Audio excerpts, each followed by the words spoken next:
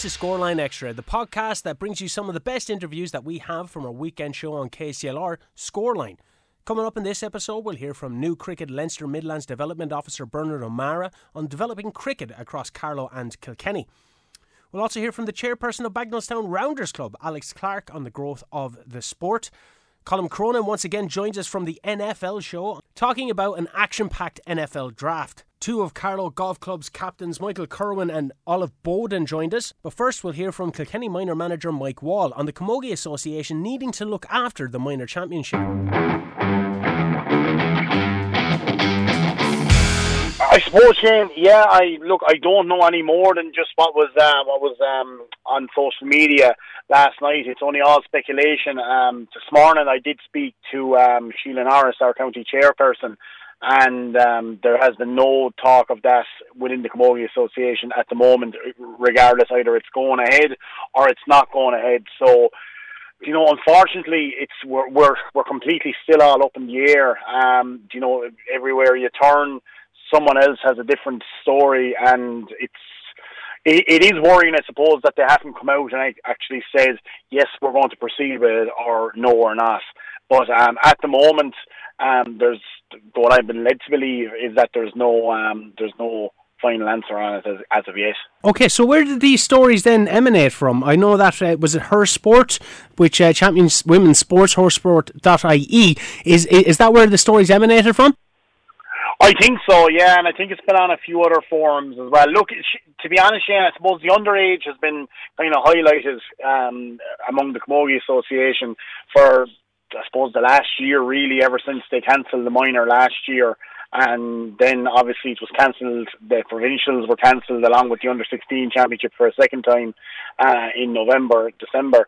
So, there is speculation coming on that, if the season was to go the way they've said now it's going to go county, that there wouldn't be room for the minor championship.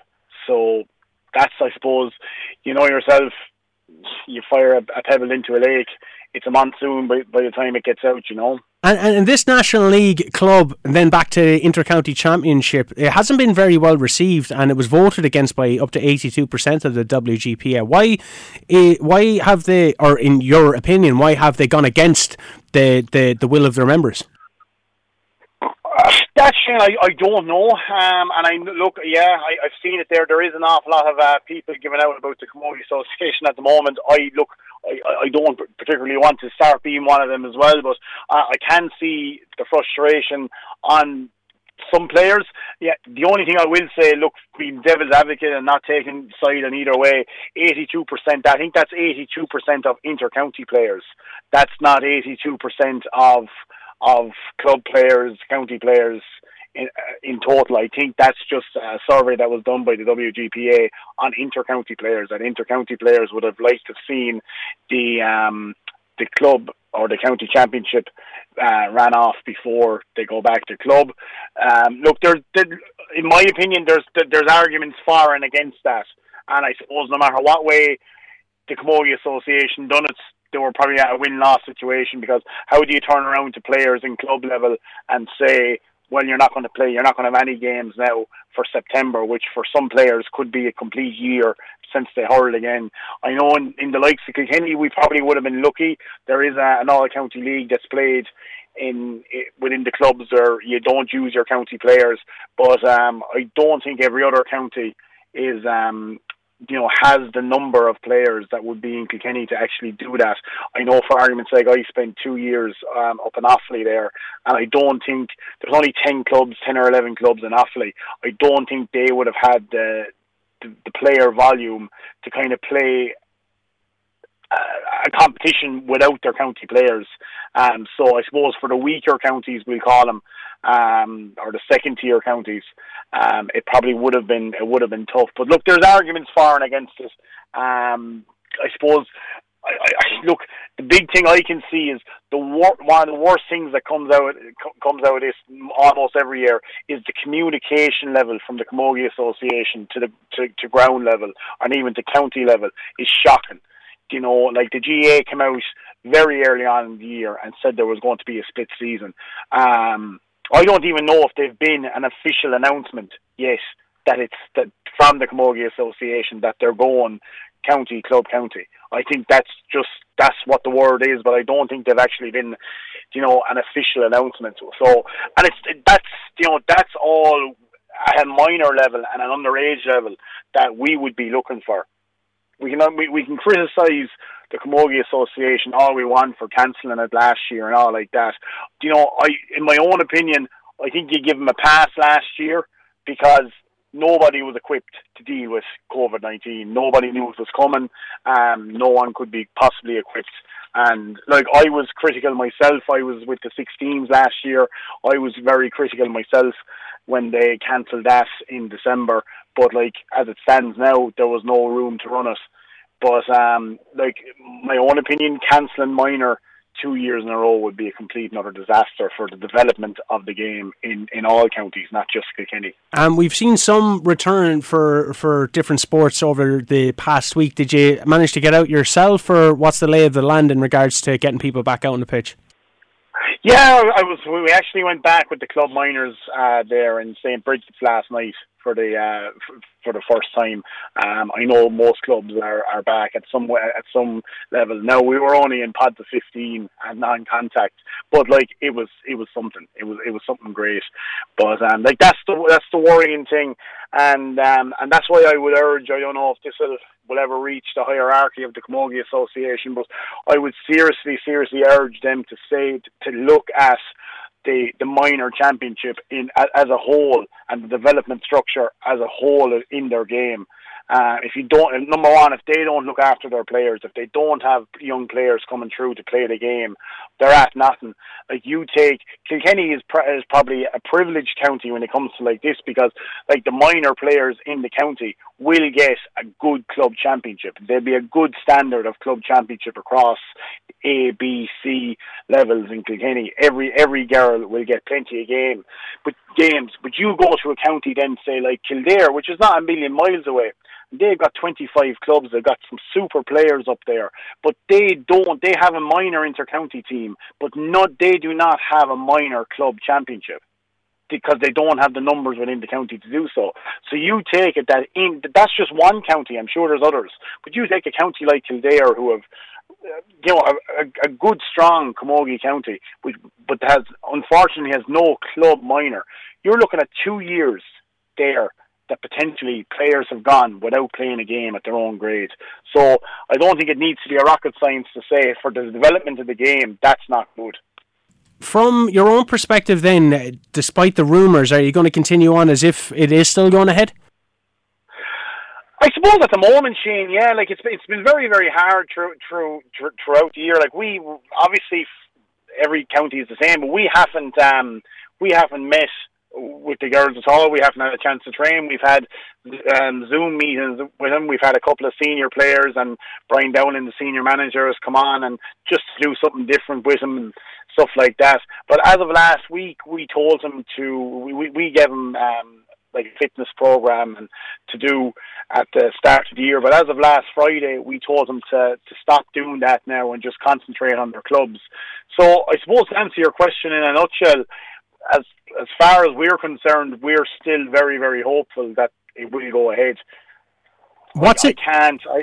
Sorry, Shane. No, go ahead, Bob. I was just going to say, with that uncertainty, it must be kind of hard to be able to plan a training session or plan a development plan and put something concrete in place, because you're training players to reach a certain crescendo of the season, so you don't want them coming out of the gates too early. You want them kind of reaching peak fitness at a certain time, so that must be a very hard kind of thing to balance.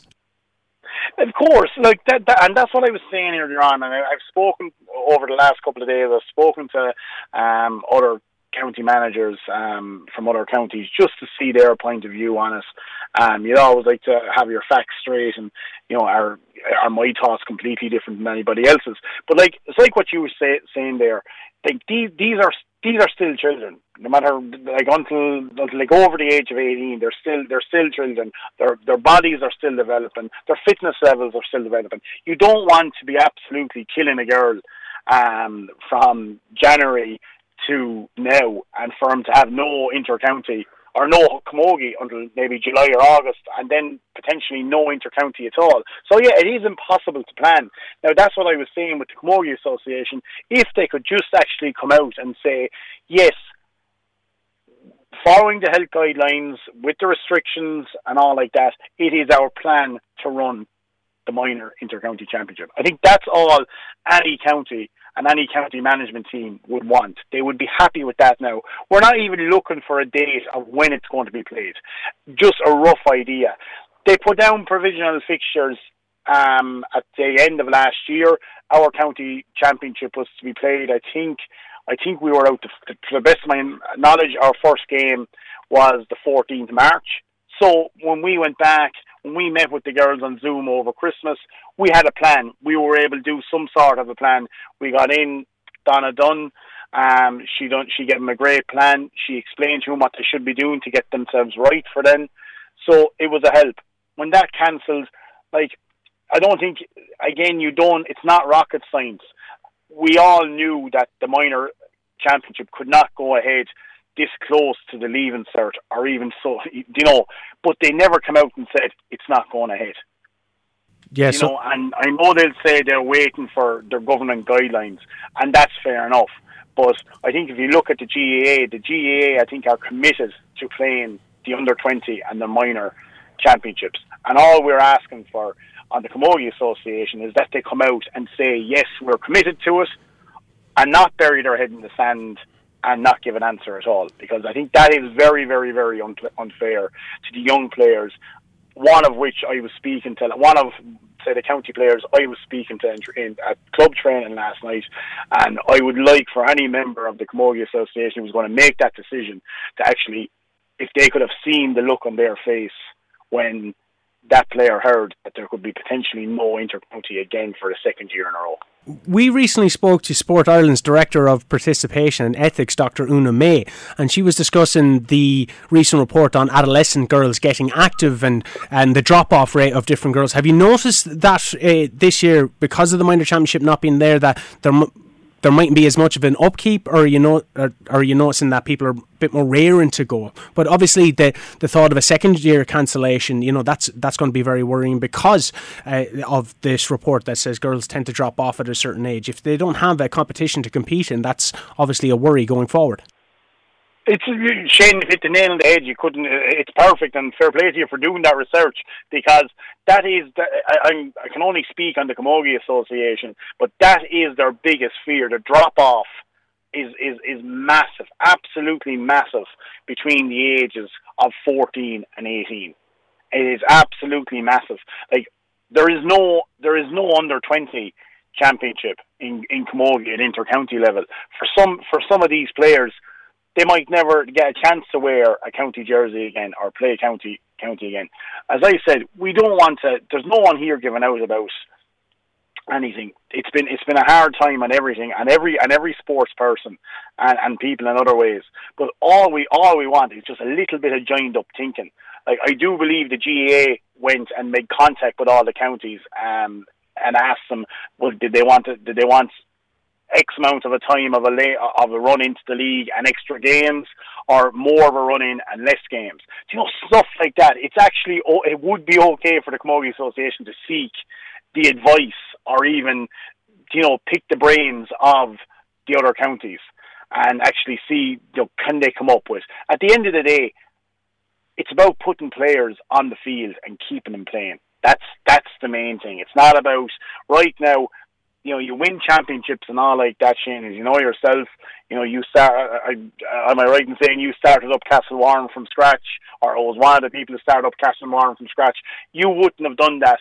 Training is fine. You need games. You need something to move to. You need that enjoyment, and that's the worrying fact at the moment. You need that competitive edge. Mick, thanks ever so much for taking the time. Hopefully the next time we get to speak to you is when you're about to line out on a pitch for the first time in your second tenure as Kilkenny minor manager. But it's always a pleasure, sir.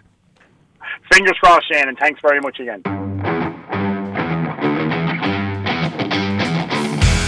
That was Mike Wall, the Kilkenny minor camogie manager. Next up, we'll have Alice Clark, who is the chairperson of Bagenalstown Rounders Club, on the growth of one of GAA's oldest sports.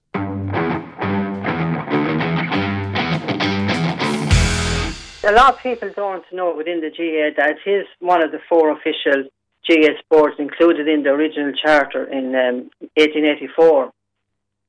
So it's there from the very beginning. It was played, I think, over that length of time for a while, but then it kind of went and came and went and came.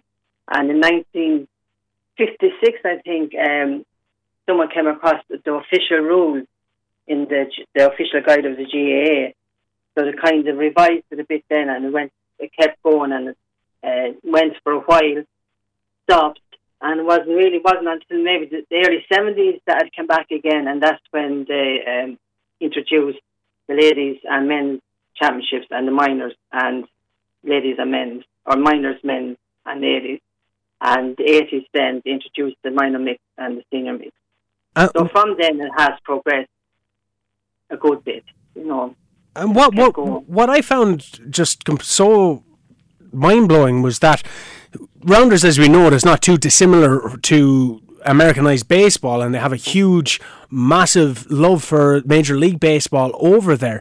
But that, some people say it's generally accepted that it's derived from Rounders in some form or another, because it was played here for a couple of 100 years now and is probably brought over to America by the early settlers. Yeah, that's what they said, that it was brought over to them, and the origins of the baseball is based on the Rounders that were established here. And they also said, like what you said yourself, it went over from the early settlers. They brought it over, and then obviously it originated into baseball as it is today. But our game is mostly, it is baseball, but would be mostly associated with softball, fast pitch, because we pitch underarm and not overarm. And clubs in general then around Ireland, is there one in every county, or is it a bit more kind of diverse than that? Like we know Bagenalstown, which is the club that you're the chairperson of, will obviously have a team. You need to be a chairperson of the team, but is there many more within the Carlow-Kilkenny area, or are you just the only one leading it? There is 3 teams in Carlow. Cuchulainn are Ballin, based in Ballin, and they're going for maybe 10 years more than what we are. We're 27 years going this year.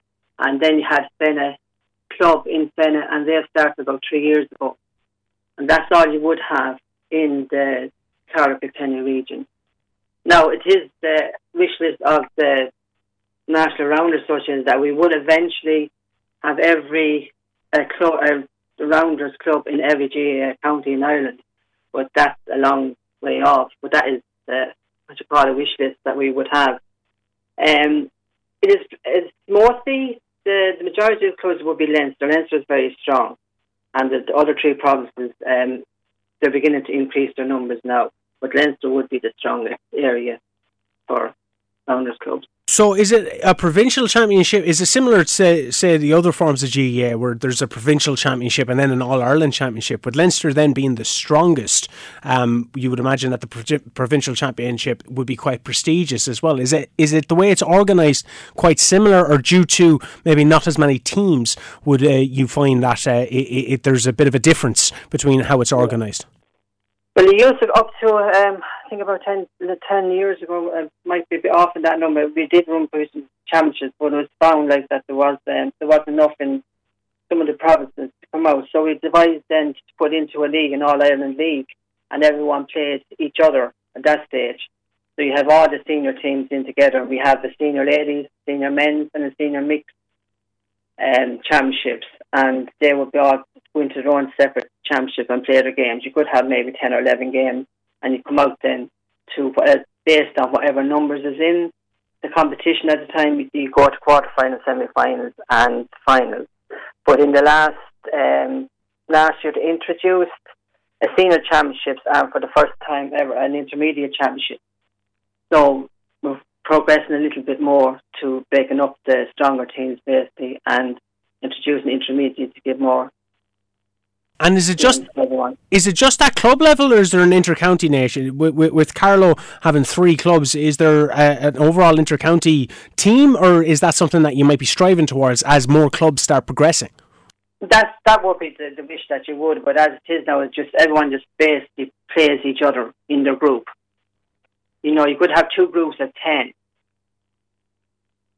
teams in each group, and then they will cross over to the quarterfinals, semi-finals, and finals.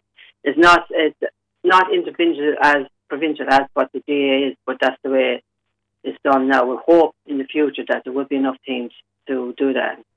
But we do have an interprovincial competition at the start of the season where we bring all teams from all the provinces in and just play. And is there a men's and ladies? Is there kind of the segregation there, or is there a mixed? What way does it work? No, there's a mix. There's a ladies or a senior ladies, men's, and mixed. So the mix comprises of 5 men, 4 women, or vice versa. And they have their own type of competition and they play as well. The mix is very strong in number-wise.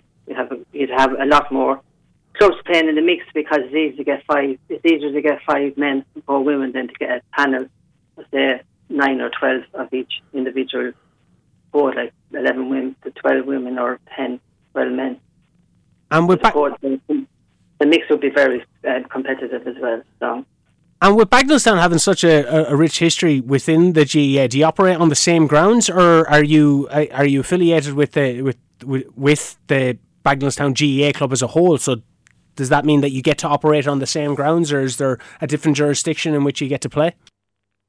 No, we affiliate to the national rounds, but we are under the GAA. So we, from the very beginning, we were very welcomed into McGrath Park. And so we have our training sessions there and games. We host games there as well. So it's been very good to us over the last 20-odd years. And I swear, we're in with them, but kind of not. We're the same family, but we affiliate to the National Rounders. And we still governed under all the GAA guidelines. And the same as a football or hurling club would. And from a youth perspective then, is there a schoolboy and schoolgirls league, or is it all adult orientated?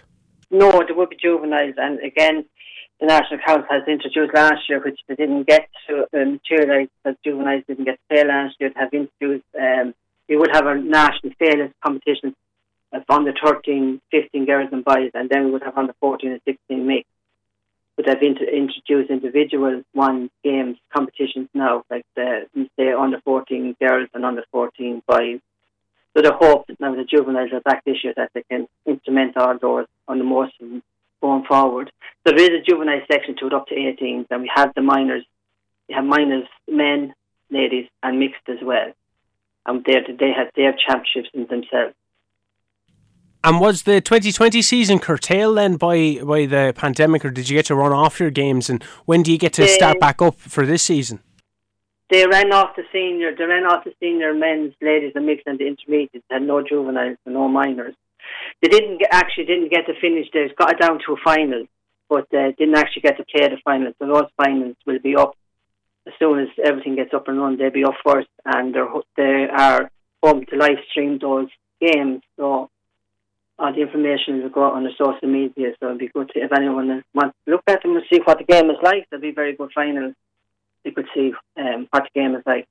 Yeah, well, I see that GAA Rounders Leinster are quite active themselves. The GAA Rounders page are quite active on social media, and I'd be very interested, being a Kilkenny man myself, and actually getting a baseball bat for as a Christmas present to myself. It's something that I used to play rounders just recreationally with friends for years all around the fields in Lochboy, and it was a game that I loved. So I was fascinated when I seen that there was an actual huge, vibrant community that are associated with it. So when that thing comes to Kilkenny, I'd love to be involved.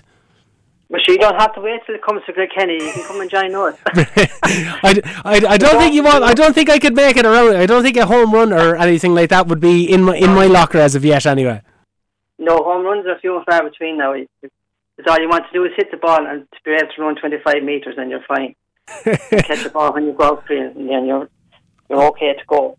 No, just on that point, I have introduced since last year that all clubs can take members outside of their own county now. That's just come in for us for rounders to boost the numbers. So we can incorporate anyone from outside of our own county. You don't have to be within our county, but they would say that if there's a local club in your county that go to them first rather than go away from them. But it is open to the whole of Ireland. So you can take the 14-mile trip down from Kilkenny down to McGrath Park if you want to. And to start up an actual team as well, is there a lot of kind of red tape, or do you go to your own local GAA team? Jane Stevens, the Village being my local GAA team, would you go to them and look to possibly start an affiliation with them? What way does it work to actually start up clubs? As you mentioned that there's a new club in Carlow, it's only 2 years old at the moment. So is there a lot of different restrictions involved, or what would be the method people would go about to do it? The best way to go is if you will contact our own secretary.rounders@ga.ie. Contact Ian Shane is his name. Contact him and he will set you on the right road, and they will help whatever way they can. They will send out people if you need someone to go and do coaching or anything with you, or to just do any kind of PRO or anything like that. They will help you along the way and they'll tell you what you have to do. It's simple enough. It's basically the same as what any GAA club is. But you would affiliate to the national rounders and just play like most clubs play within your own club then as well. Like youth club grounds and things like that. You're covered by the player insurance. All that is covered. It's the very same. But I'll say to anyone, if they're looking to form a club, go onto the website and you can see all the list of all the clubs that are there. They want to contact a club that's near to them. They'll help. Our clubs are very obliging and helping anything that wants to start up. We'll go out and give them a few tips and do a few training sessions with them, and definitely contact the secretary, and they'll start you on the right road then to get you going. I think there's a starter pack there available as well. You get a free wooden bat and glitter and all that you need to get to basically get you going.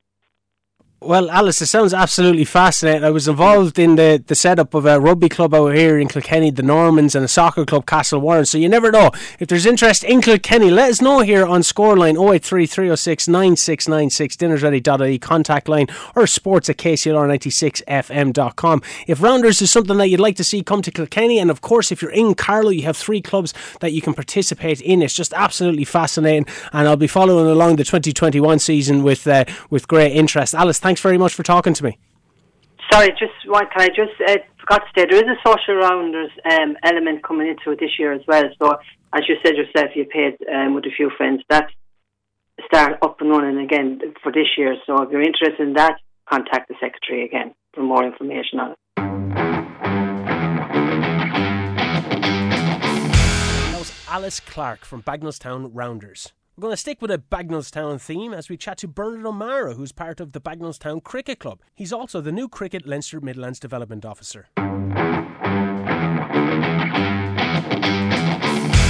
No, it's great to be appointed in this role, especially since personally I'm a member of Bagnallstown Cricket Club, and then as well as that, it's great to be able to look to improve cricket within the Kilkenny-Carlow area for sure. The performance of the national team in cricket has really kind of brought interest from a general perspective, from a fair weather supporter perspective on cricket over the past number of years. And when you see the performance of the National League, your attention starts going to what's actually happening at a local level. Now, you've been appointed the Midlands Development Officer for Cricket Leinster. The local level to you would be Carlow, Kilkenny, Laois and Westmeath.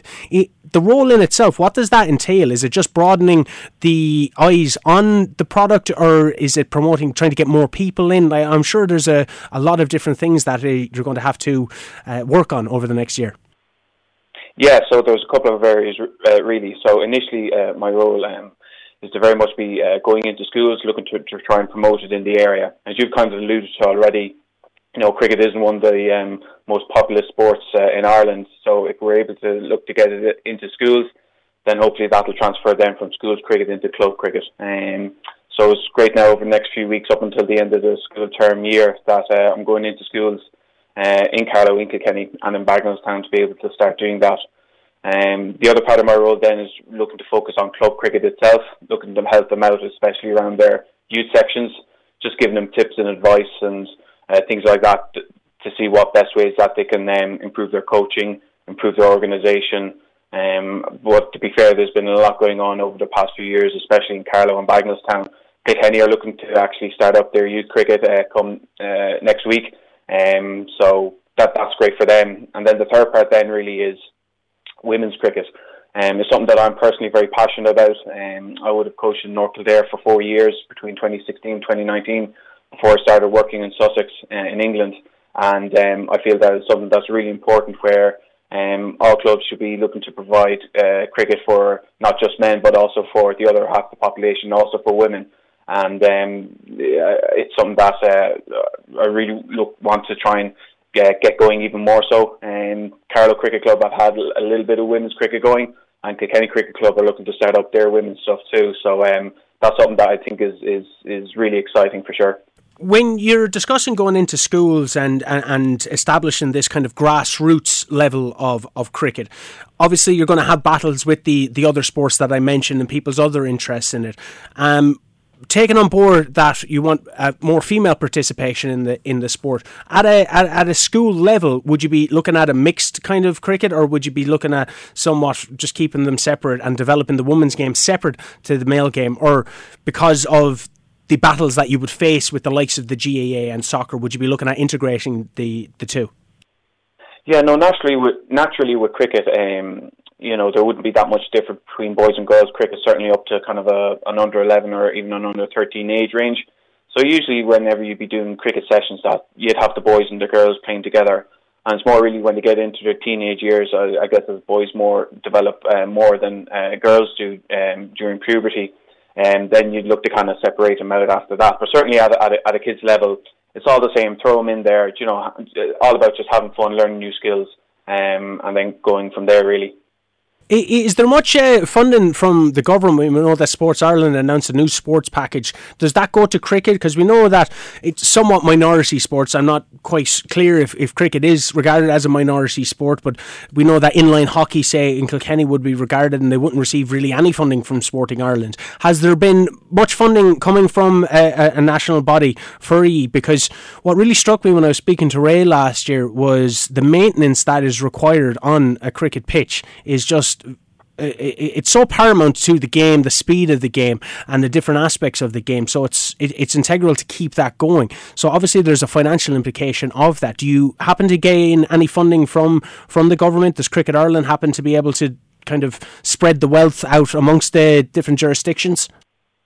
Yeah, so I suppose kind of in a couple of areas, like any other kind of sport, a lot of clubs will be looking to apply for the Sports Capital Grant, and to be able to get grants that way.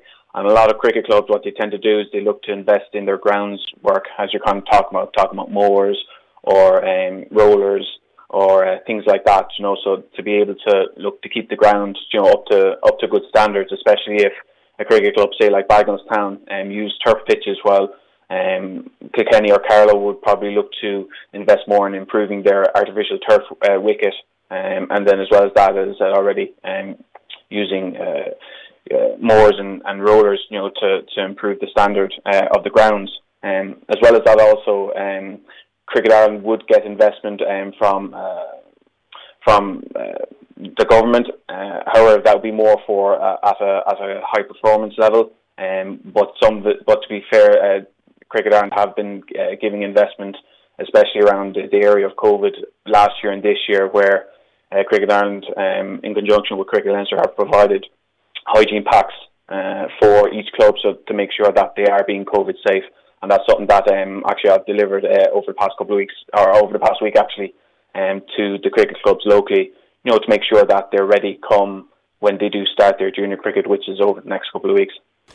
With Ireland's ever-growing diversity and the cultures of so many different cultures coming together, cricket obviously being a huge sport in the likes of the Middle East, and you see the influence happening in the likes of Australia. I was struck when I lived in Australia for a while that cricket is regarded almost like hurling, as we regard hurling over here.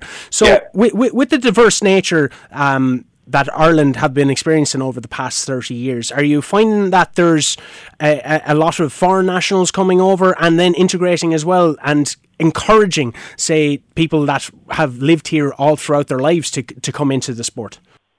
I think this is one of the unique things about cricket in Ireland, where, say, me as an Irish person, I could be playing against playing with an English person, a person who's from Pakistan or India or Australia or South Africa, We all have different religions, have different customs, but cricket brings us all together. And I think that's something that's really unique to cricket, that you can really bring different types of communities together through the medium of cricket.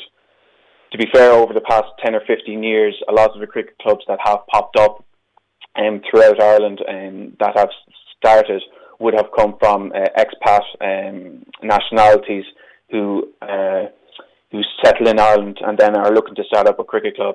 And it is really fantastic to have such diversification there when you are playing your cricket, so that as a person that you understand the Muslim culture more, or vice versa, and as an example, it really does, as I said, just normalise everything for you, and it gives you a better understanding of other cultures and creeds, which is really eye-opening, and I think is something that is really unique to cricket. You mentioned bringing people together. Unfortunately, due to COVID-19, that hasn't really been possible over the past while throughout all the different disciplines of sports that Ireland can boast. What is the lay of the land looking like in cricket? We know that youths have been allowed to return to sport in some capacity. In other sports, maybe not so much. But is cricket, I'd imagine that the pitches have been open for the youth, and then with the view of getting the adult games back. We know that the pods of 15 are allowed back on May 15th, and then competitive games then on June 7th. Is that the same throughout cricket? Yeah, very much so. So it's great to have the announcement a couple of days ago in relation to be able to open up a bit more, especially for youth cricket. And we're looking to follow, as I said, the guidelines that have already been announced to be able to start doing training starting in May, and then looking to move that on to start playing games then in June.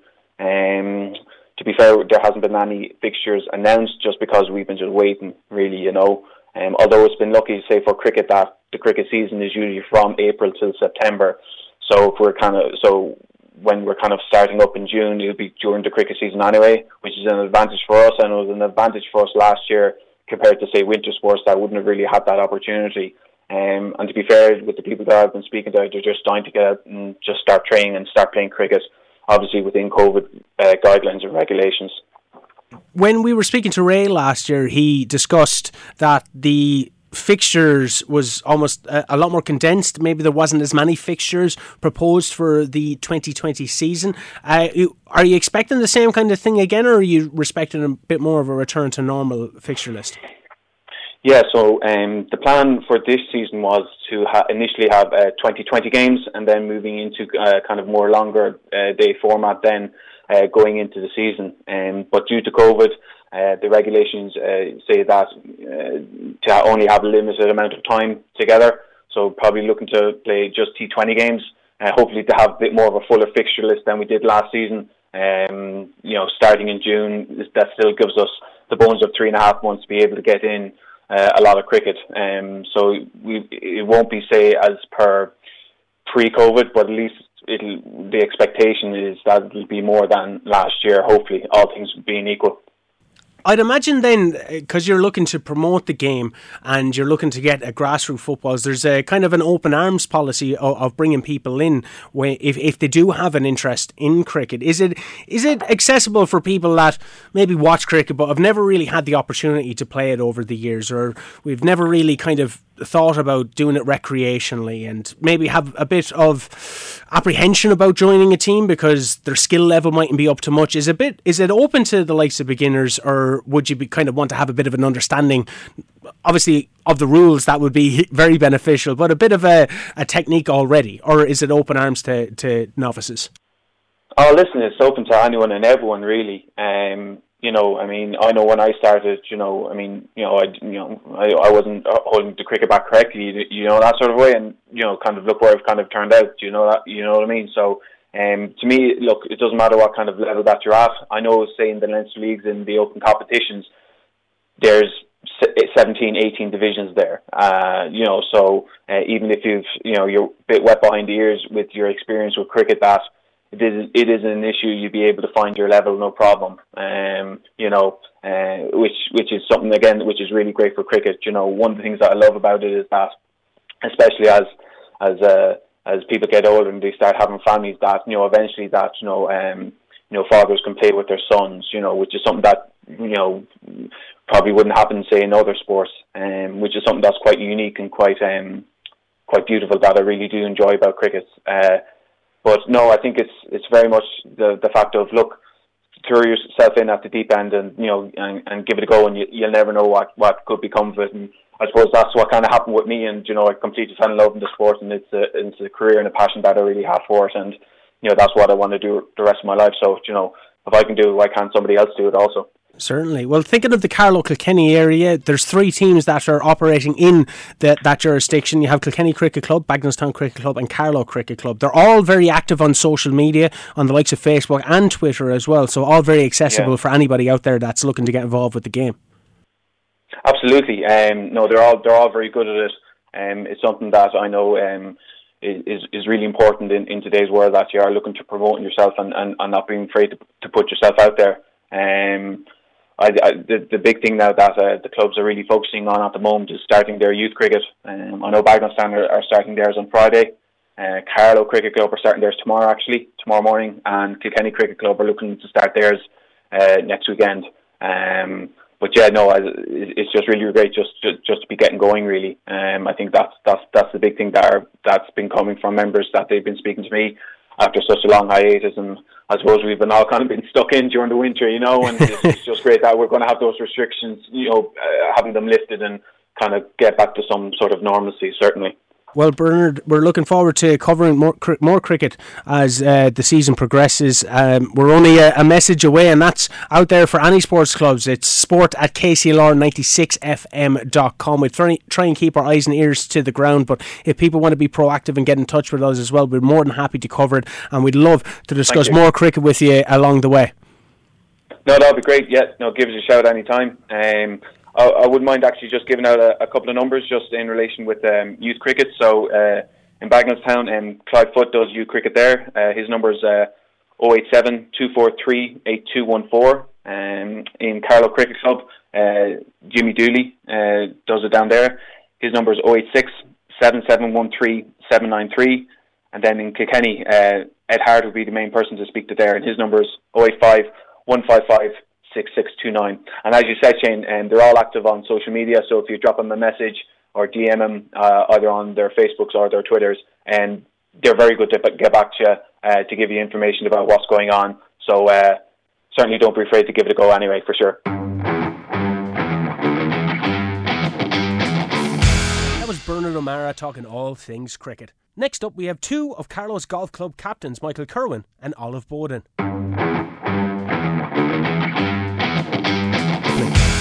It's been going great, absolutely. And people are so happy to be back. And we have been locked down for so long, and we are all happy to be out and start enjoying playing our golf again. Brilliant.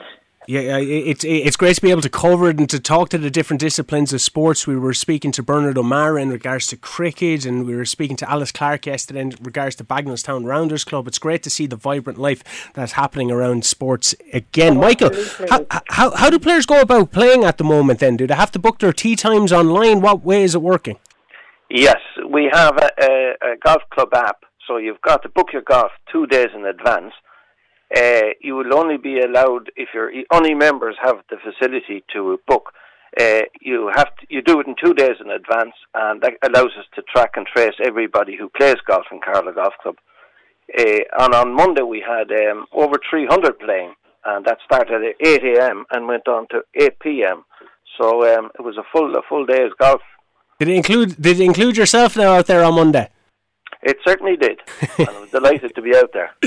So, Olive, the course has obviously then been awash with people wanting to get back out and play some golf after such a long closure. Yes, our timesheets are full. We have 8 minutes between tee times, so social distancing and all guidelines have been strictly adhered to. We arrive, play, depart without delay. That's our motto, and everybody is enjoying it.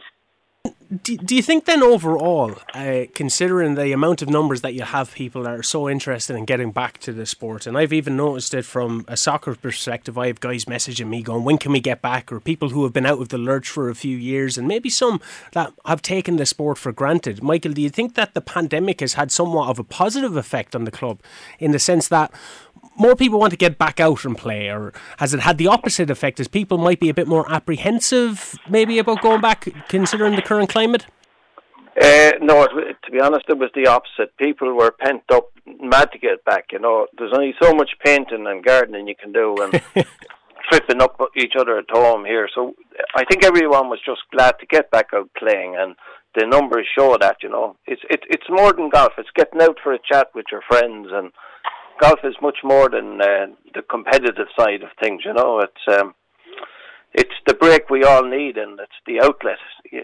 It's all about outlets in life, It's certainly, like, people kind of go on about the positive effects that fitness and has on someone's mental health, but the social aspect is a huge part of sport. Even something like golf, where it's a very kind of singular thing in that you're playing for yourself, but you're doing it around different groups. Olive, have you noticed that there's been a particular age group that have come back maybe in bigger numbers? Well, actually, Shane, all age groups are more than happy to be back. Our online timesheets, like Michael said, are very accommodating.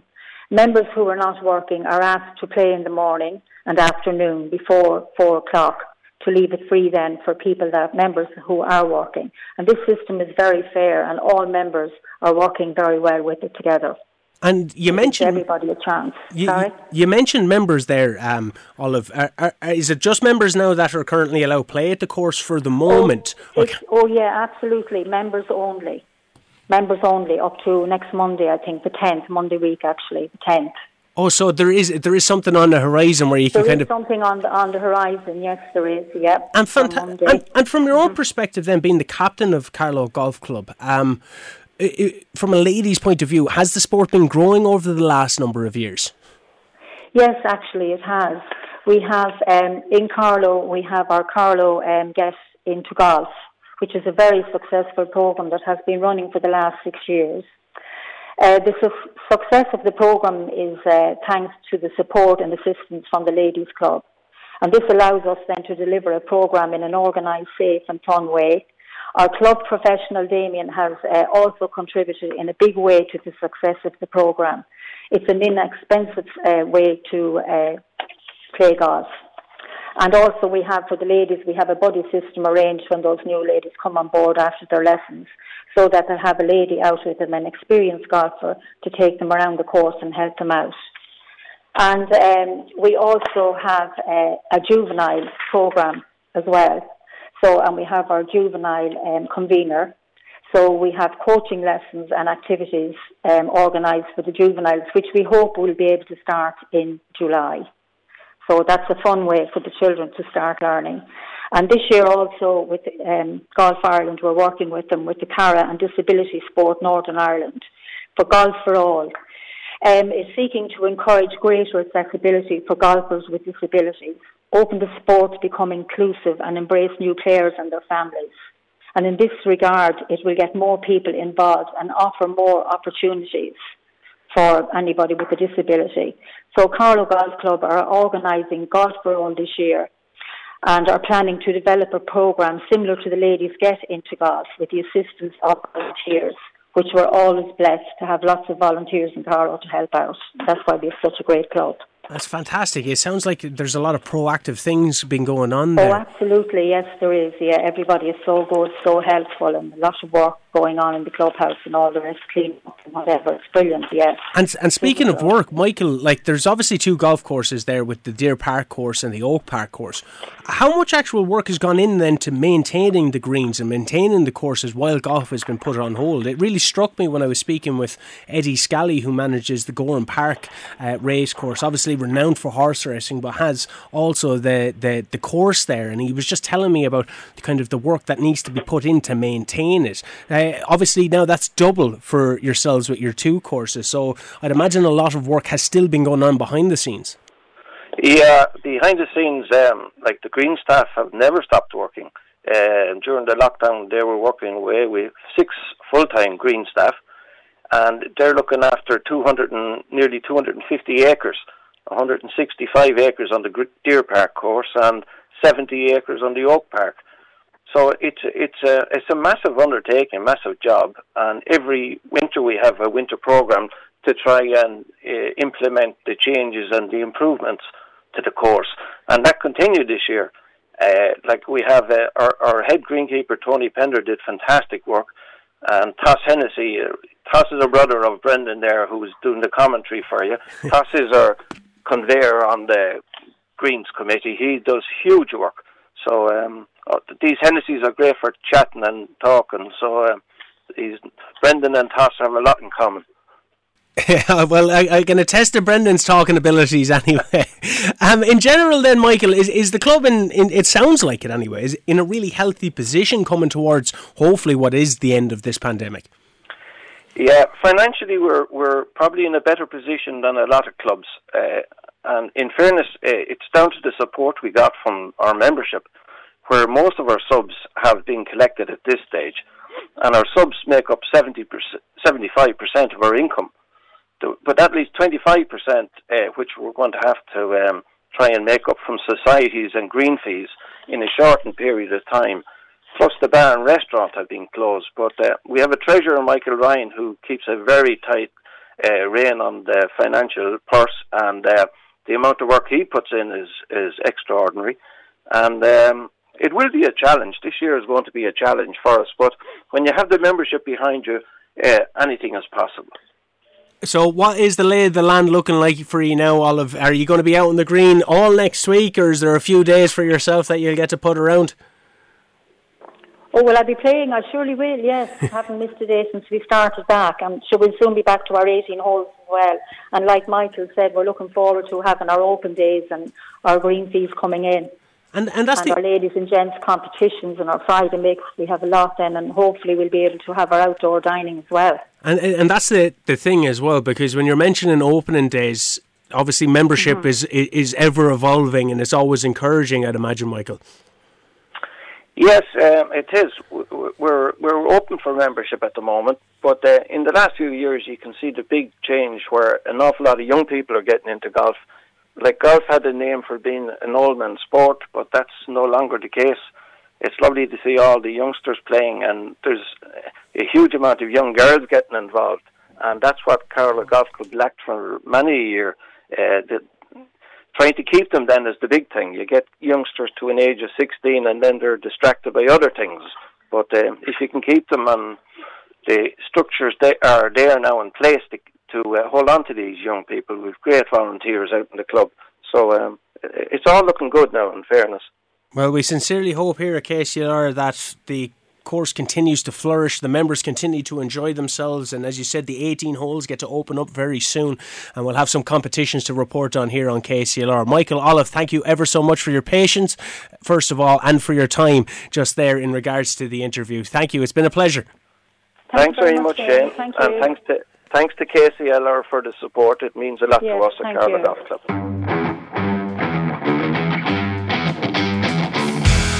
That was Michael Kirwan and Olive Bowden from Carlow Golf Club. Finally, we have Colin Cronin on an action-packed NFL draft. We went all night on Thursday night, Friday night.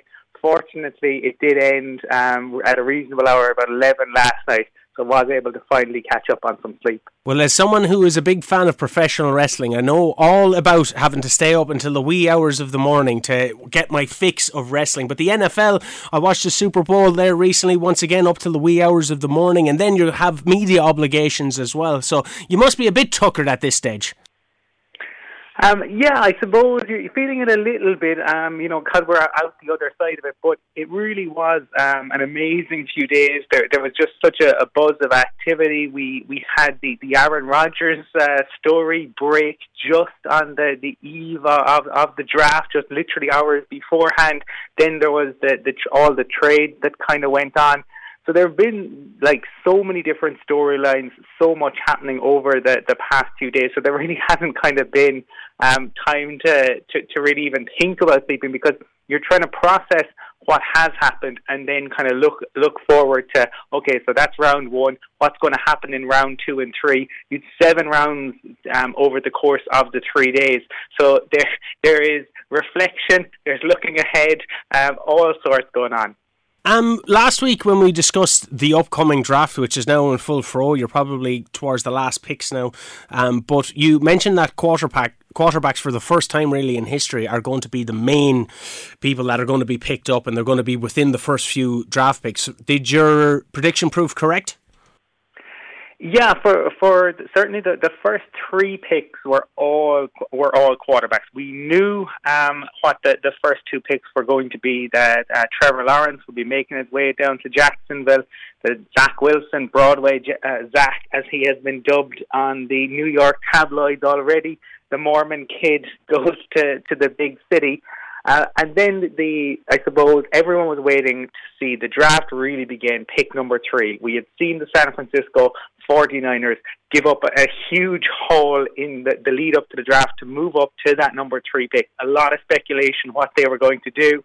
Their head coach, Kyle Shanahan, gave a press conference where he was asked if his current starting quarterback would still be on the roster come the end of the draft. He gave this real philosophical answer saying, I can't tell whether any of us will even be alive on Sunday, as a way to avoid answering. But they ended up taking the very young, very raw, but extremely talented Trey Lance at quarterback, and it'll be interesting to see how they can shape and mould him. So those first 3 picks were quarterbacks. What happened then was we saw some of the other quarterbacks slide, particularly Justin Fields. And Justin Fields was, if we'd been talking, Shane, maybe even 6 months ago, Justin Fields was the 1B to Trevor Lawrence's 1A. But over the past few months, stock seems to have slipped. But he ended up going to the Chicago Bears. So the Bears, who have wanted a quarterback, they have, even though they won, and people might be familiar with the William the Refrigerator Perry from the 80s, and that Bears team actually came over to London. And were kind of the vanguard of the NFL, the global expansion. But they, even on that team, they didn't have a great quarterback. The Bears fans are really excited. They had to give away a first-round pick next year and a 4th, but they feel they have their franchise guy, their quarterback of the future in Justin Fields. And then the other, Mac Jones, went to the Patriots. The Patriots have been looking for a replacement for Tom Brady ever since he went down to the Tampa Bay Bucks. There was a lot of speculation they may have to move up to get him. In the end, they didn't. So we saw 5 quarterbacks go in the first round, in the first 15 picks, which is considerable, and it tells you that the kind of weight of the quarterback position now. So these guys will go also from earning nothing while they're in college. College players aren't paid, to Trevor Lawrence, the number 1 pick, will sign a contract with the Jacksonville Jaguars worth roughly $37 million. And he'll average out at around about $6.5 million a year for the next few years. That's not too bad, I suppose. You mentioned William the Fridge Perry. I would remember him now more so for being in the Battle Royal at WrestleMania 2. As I said, a pro wrestling fan, and there's a rich history between NFL and WWE. Of course, the XFL that Vince McMahon tried to get established. You had LT in the main event of WrestleMania 11. Brock Lesnar trying to get into the NFL himself after stepping away. So there's a massive, huge history there. In terms of the grading for certain teams, I've seen online that maybe the LA Raiders and the New Orleans Saints, their picks haven't been very well received in comparison to other teams. Yeah, so the Raiders are an interesting case study because they brought John Gruden back on a 10-year, $100 million contract a few years ago, and Gruden and his general manager there, Mike Mayock, are a bit of a wild card. When the rest of the league zigs, they zag. So this year, with the number 17 pick, they went with Alex Leatherwood, who is a right tackle out of Alabama. A lot of people felt that they overreached for him. Now, in later rounds, they seem to maybe picked up some talent, but this is what they tend to do. And for the Saints, yeah, your research is right. Mel Kiper, who is kind of one of the godfathers of the draft, and everyone looks to him beforehand to see, what his recommendations are. He was very unimpressed by what the Saints did. It's difficult for them because they've lost their starting QB, Drew Brees, who was an absolute legend there, and because of the cap situation. With the salary cap, you can only spend so much, and sometimes teams have to cut players just to get under the salary cap. So they have lost a huge number of players. So they've been able to bring some people in, but I think that the concern is that the talent that they picked over the last 3 days, those guys won't be ready to start come September when the league kicks off again. When you're looking at the NFL, obviously the Super Bowl champs are going to be a big point of interest.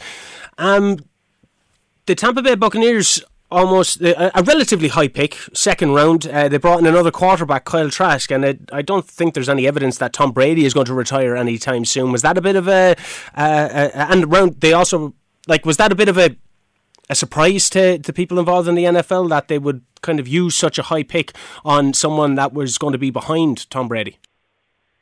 Yeah, a little bit that they went so high because certainly Brady seems to have no intention of slowing down. I mean, by all accounts, he may push on for another 2, if not 3 years.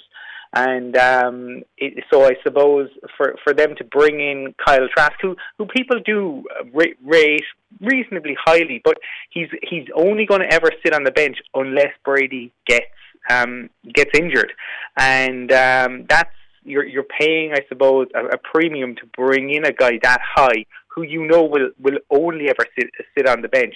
So that was a little bit surprising for them, but they were so good in free agency in terms of bringing their players back. So really, they didn't have a huge number of holes to fill going into this draft. Last year, they drafted really well. This year, yeah, people are kind of wondering, but it would be very difficult for any young player to break into that Bucs team. And the thing, I suppose, Shane, is everything right now is on potential. We're grading and purely off of potential. We're saying this team had a great draft, this team maybe didn't do so well. In a year's time, that might all look very different. And I think for fans, sometimes when you have really high hopes, or other fans, if you're despondent because you feel your team didn't draft particularly well, that could look very different come kind of week 10 of the season. That transition to the league is so difficult because, as I said, these guys are suddenly getting, millions of dollars for the first time. Will they remain motivated? Will they want to show up? We know all of a sudden, they're out of maybe that structured college environment. Sometimes that temptation to party.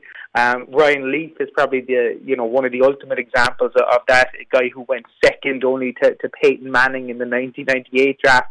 But he said himself he just spent the time partying. So instead of studying plays, instead of preparing, he was just out partying all the time because, he had this newfound fame and he had the money and he was away from home.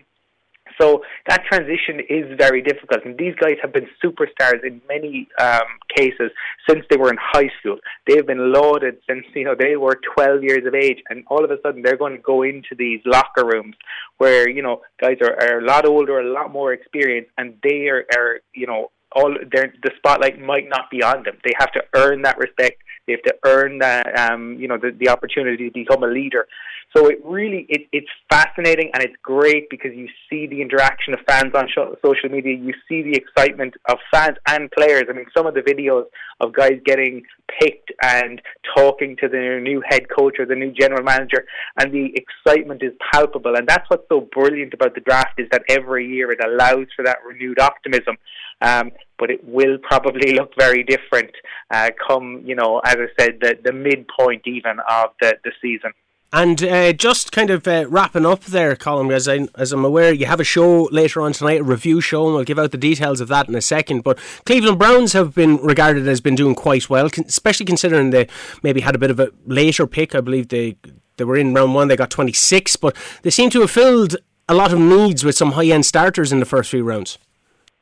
Yeah, the Browns are a really interesting case study because they were such a joke for such a long time, and they brought in quarterback after quarterback because they were always picking so high, and so they kept swinging on quarterbacks. But they brought in Baker Mayfield a few years ago. They brought in a head coach last year, Stefanski, who came across from Minnesota, where he'd done a great job on the offense, and they have really, their team is really, really impressive now. Myles Garrett is one of the finest pass rushers in the game. And in free agency, they brought in Clowney. So they didn't have a huge number of holes to fill. In the first round, they went with Greg Newsome, who's a cornerback. He's an outstanding kind of 2020 season. So to bring him in, there's a feeling that, you cannot have enough corners in the NFL because they're so important. They're like the fullbacks in football or hurling. So they're really, really important in terms of stopping the opposition. And they probably had the steal of the draft. At pick number 52, they got a linebacker, Jeremiah Owusu-Koramoah, out of Notre Dame. And nobody seems to be able to understand why exactly he fell that far. He is an outstanding player. He's got speed. He plays sideline to sideline, as they say. I mean, he would be, I suppose, for people listening, he would be the quintessential midfielder of sorts. So he would be a Diarmuid Connolly type, or if you're looking for somebody who could do it all, maybe a Tommy Walsh, that sort of figure. So for him to drop to 52, the Browns really picked up a great piece there. So you would expect them to build on last season, and we could be talking about the Browns being, in the playoffs and potentially a Super Bowl contender, whereas just a few years ago, everybody was laughing at the Browns, and they were the example of what not to do. So you can really turn it around in the NFL if you get the right people in charge and you do well in the draft. I like the Tommy Walsh reference. You know your audience, certainly, sir. You have a show coming up now tonight, is it? You have the review show. Is going to be strictly online? It's not going to be on Virgin Media like it was on Wednesday? No, we were fortunate to be on Virgin Media on Wednesday, and the response to that was fantastic. So we appreciate really all the support and people reaching out and getting in touch. Obviously, that's something we would love to see as somebody who grew up with that. And it's funny, you were talking about the fridge earlier on in RT's last coverage of a Super Bowl. Dickie Rock was wondering why he had that nickname. Was it because he was so cool?